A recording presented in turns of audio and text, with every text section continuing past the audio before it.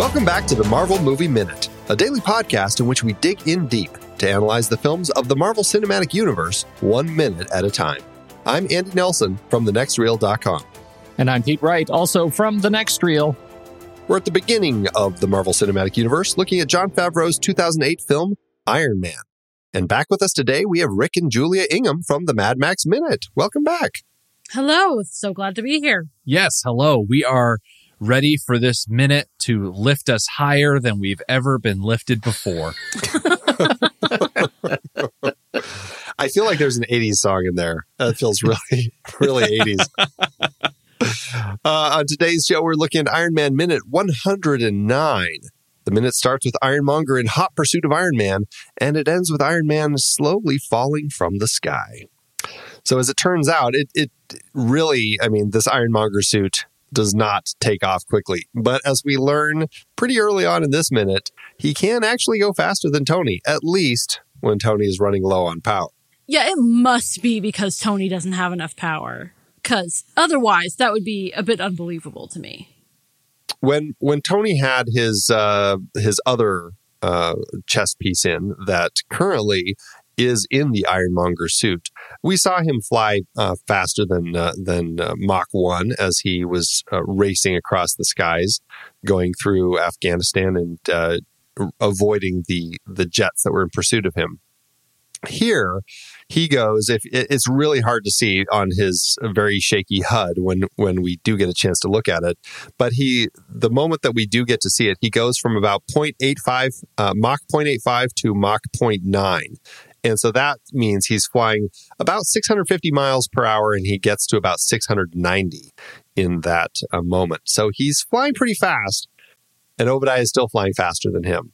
But it clearly hasn't hit Mach, because we haven't had that point where he we get that great moment earlier when Tony breaks the sound barrier and has that fantastic moment. We don't have that from Obadiah here. But we do get some incredible looming work done here in flight.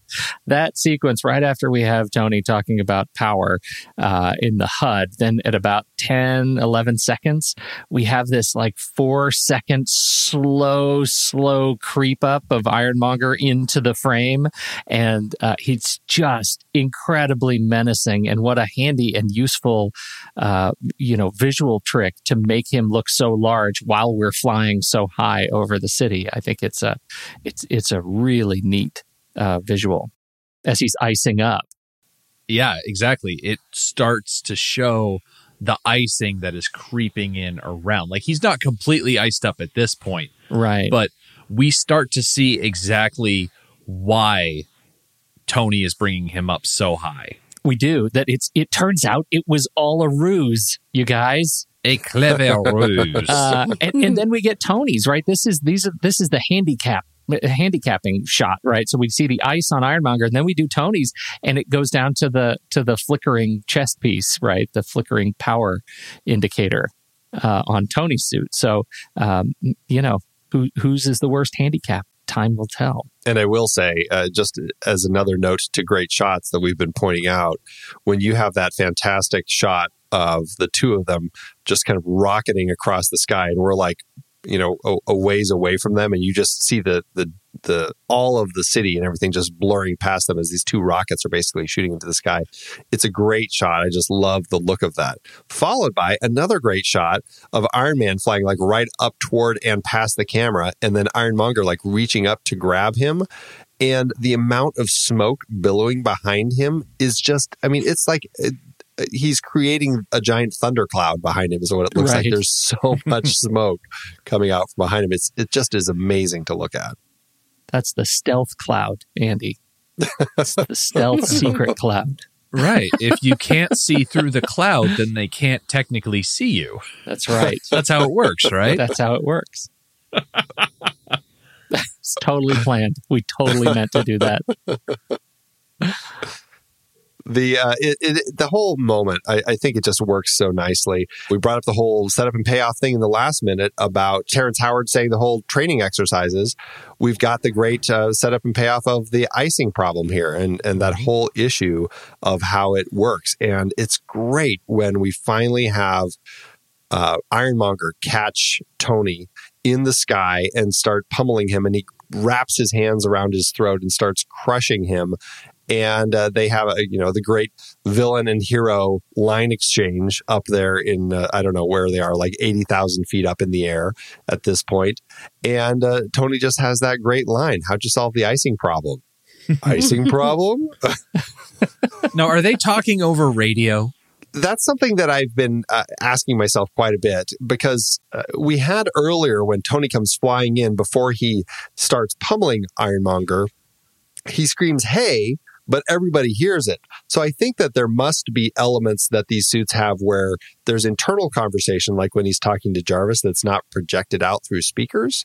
But I think some of it must be like they are projecting it through speakers. Now, I don't know if these guys are communicating through radio or if it's just speakers that are really loud. I don't know. I'm really curious about that. And I bring it up because not only are they incredibly high in the atmosphere where air is very thin, but you've also got to think that Obadiah is still rocketing skyward. He hasn't slowed down just because he caught up to Tony. And so it's essentially a reverse Point Break moment where instead of them falling and carrying on a conversation, they're rocketing upward and carrying on a conversation. Right. Over the sound of rockets. But I have an answer for that. I think their headphones in their helmets are noise canceling. Oh, okay. It's their Bose. It's branded. Branded helmet equipment. These are really advanced suits. And if you're going to put headsets in the helmet, you're going to go for the best. You better go with the noise canceling. It needs to work flying, rocketing towards space, and on a busy airplane. Well, it's a shame they didn't work out that product placement agreement so that they could have had Bose stamped on the side of his head. More logos. That's what this movie needs. We need to turn Ironmonger into a stock car from just NASCAR racing. That's right. Just more stickers. Oh, I love that. That would work really well in Iron Man 2 when he's he's at the track. In Monaco. That would be great. So this great moment, I think it's that perfect payoff. And I love the shot of Jeff Bridges. And, again, I think this, considering you guys love the having the dude in here, I think this is the first time that you guys have gotten a chance to see Jeff Bridges in our minute so far, where you get him seen through his HUD as the power kind of fails. And it is a moment of panic on Obadiah's face. I like this little shot we have of him. I do like being able to see him. I appreciate more in minutes that we aren't going to be here for the way that Obadiah opens up in order to taunt Tony. But here in this minute, you can see that he's got this look on his face of like, oh no, icing problem. And then the shot doesn't linger long enough for him to change his expression once the lights all go away. But you can almost imagine that as they cut to the outside of that helmet with those lights going dark, that he just gets a classic "oh no" expression all over his face. Yeah, it's the in-helmet zoinks, right? I regret that we don't actually get that shot.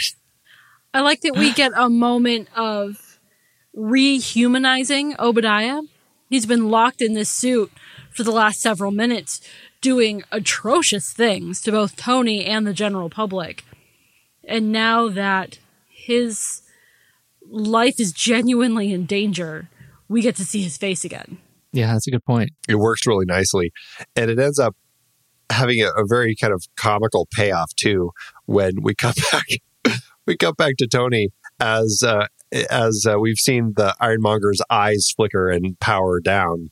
And then Tony just kind of bonks him on the head, shatters some ice as he starts plummeting toward the ground. Yeah, what is that? That's a weird power move, right? That weird little childlike bonk on the head. Yeah, like a little bunny foo-foo. Little bunny foo-foo. That's what I was trying to think of. Yes, the little bunny foo-foo move. And I love the sound effect that they have of Iron Man's gauntlet hitting the top of that helmet, because it does give like a little bonk, like a nice, not quite bell ring to it, but something that's not quite as hollow as knocking on like a car or something like that.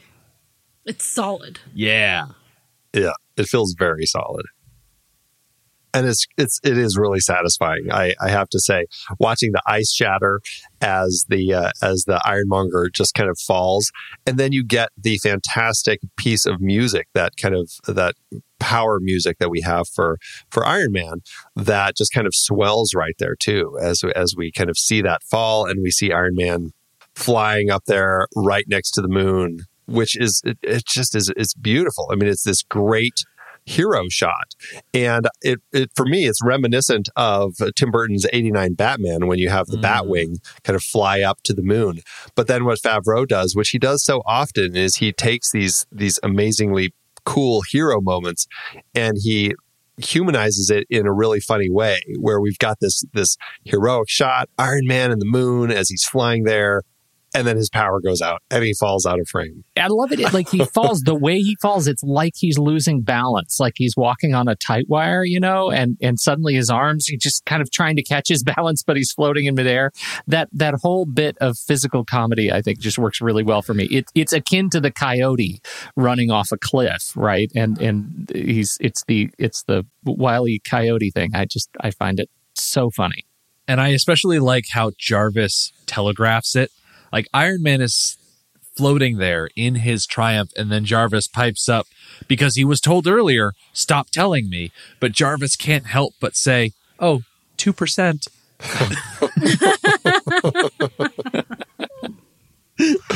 He just had to pipe in, didn't he? And it's during this fall that we go from 2% down to emergency backup power. Right, which we'll find out more about. And we were talking about the power situation. So as he's been fighting, he went from, 19%, I believe, that we were at earlier when we were chatting. And then he started flying, and he was about at 13, and then 11, and his 7. And I mean, power just kept kind of depleting until finally 2%. And yeah, he's just not doing very well anymore.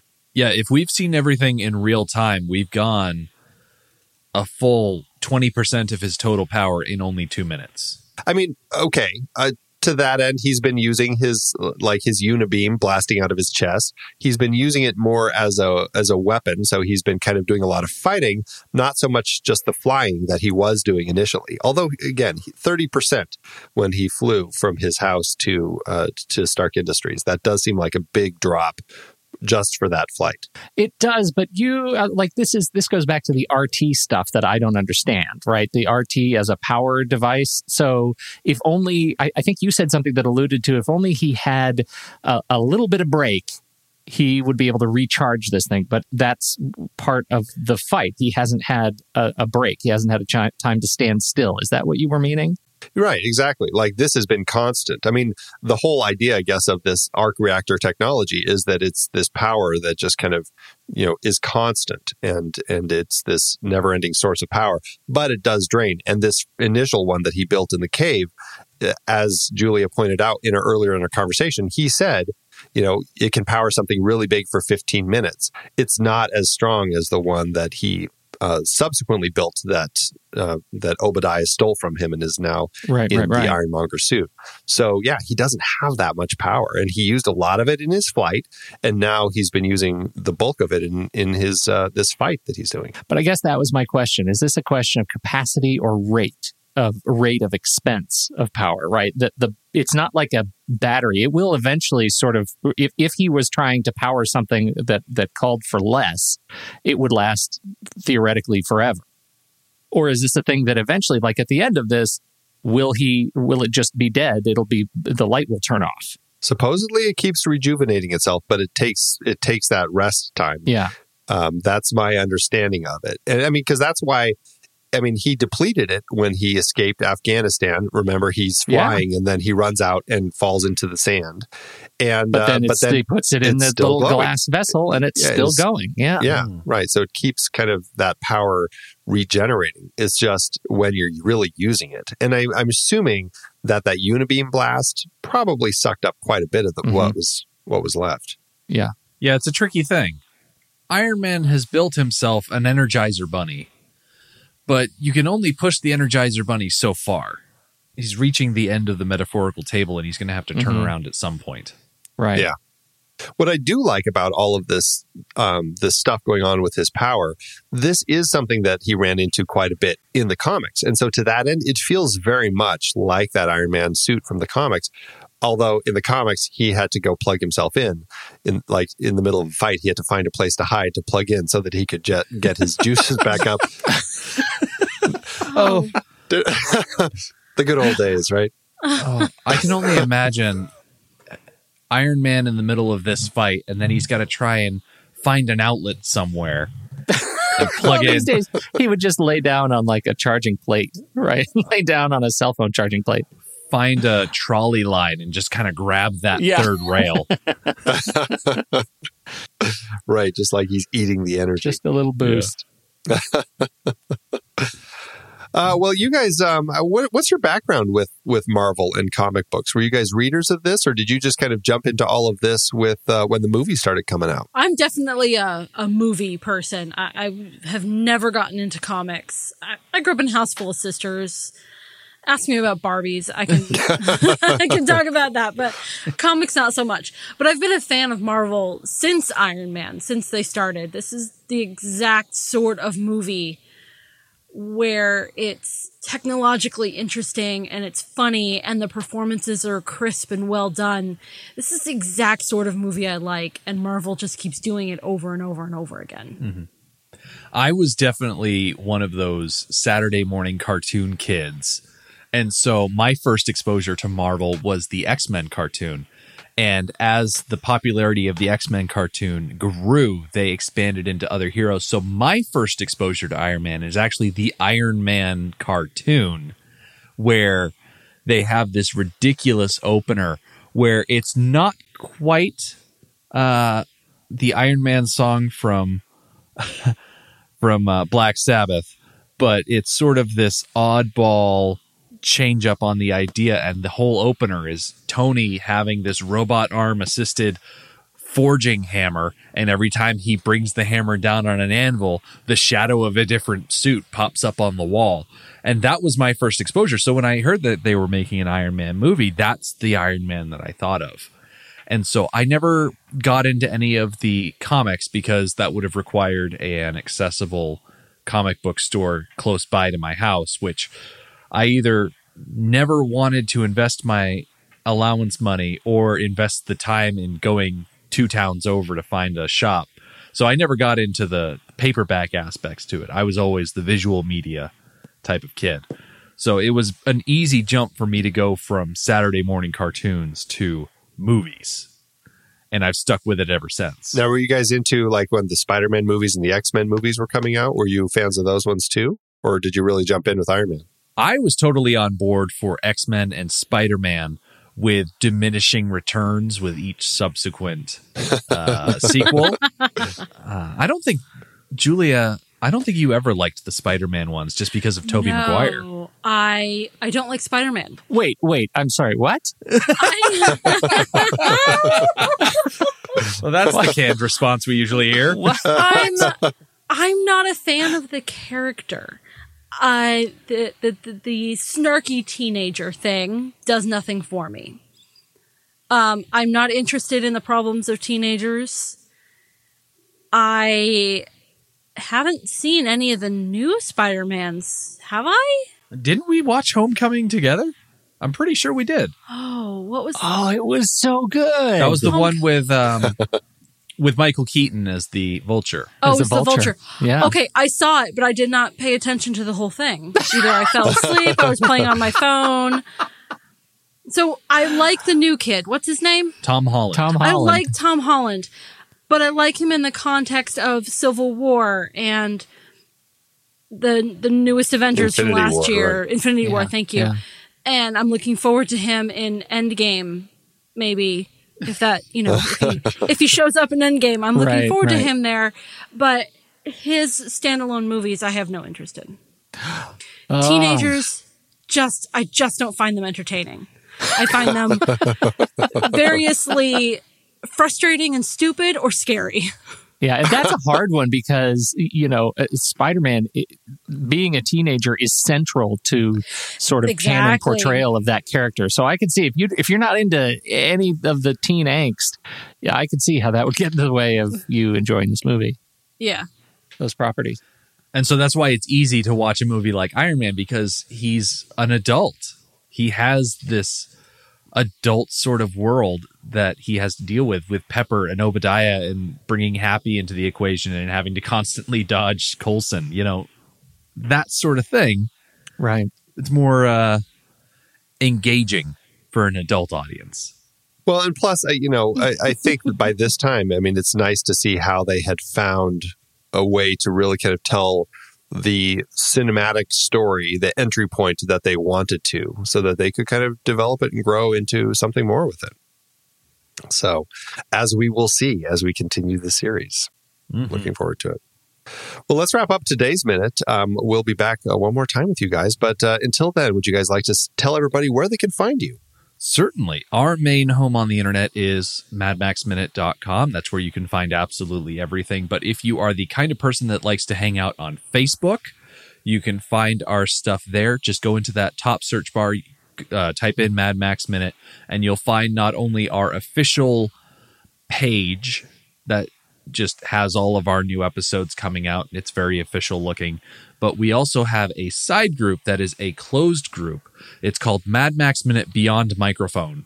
And we ask one question when you go to join it. It's basically, how did you hear about us? Because I am terribly interested in where people are coming from when they look to join our community. So go on there, click join, tell us where you heard about us, and I'll let you right in.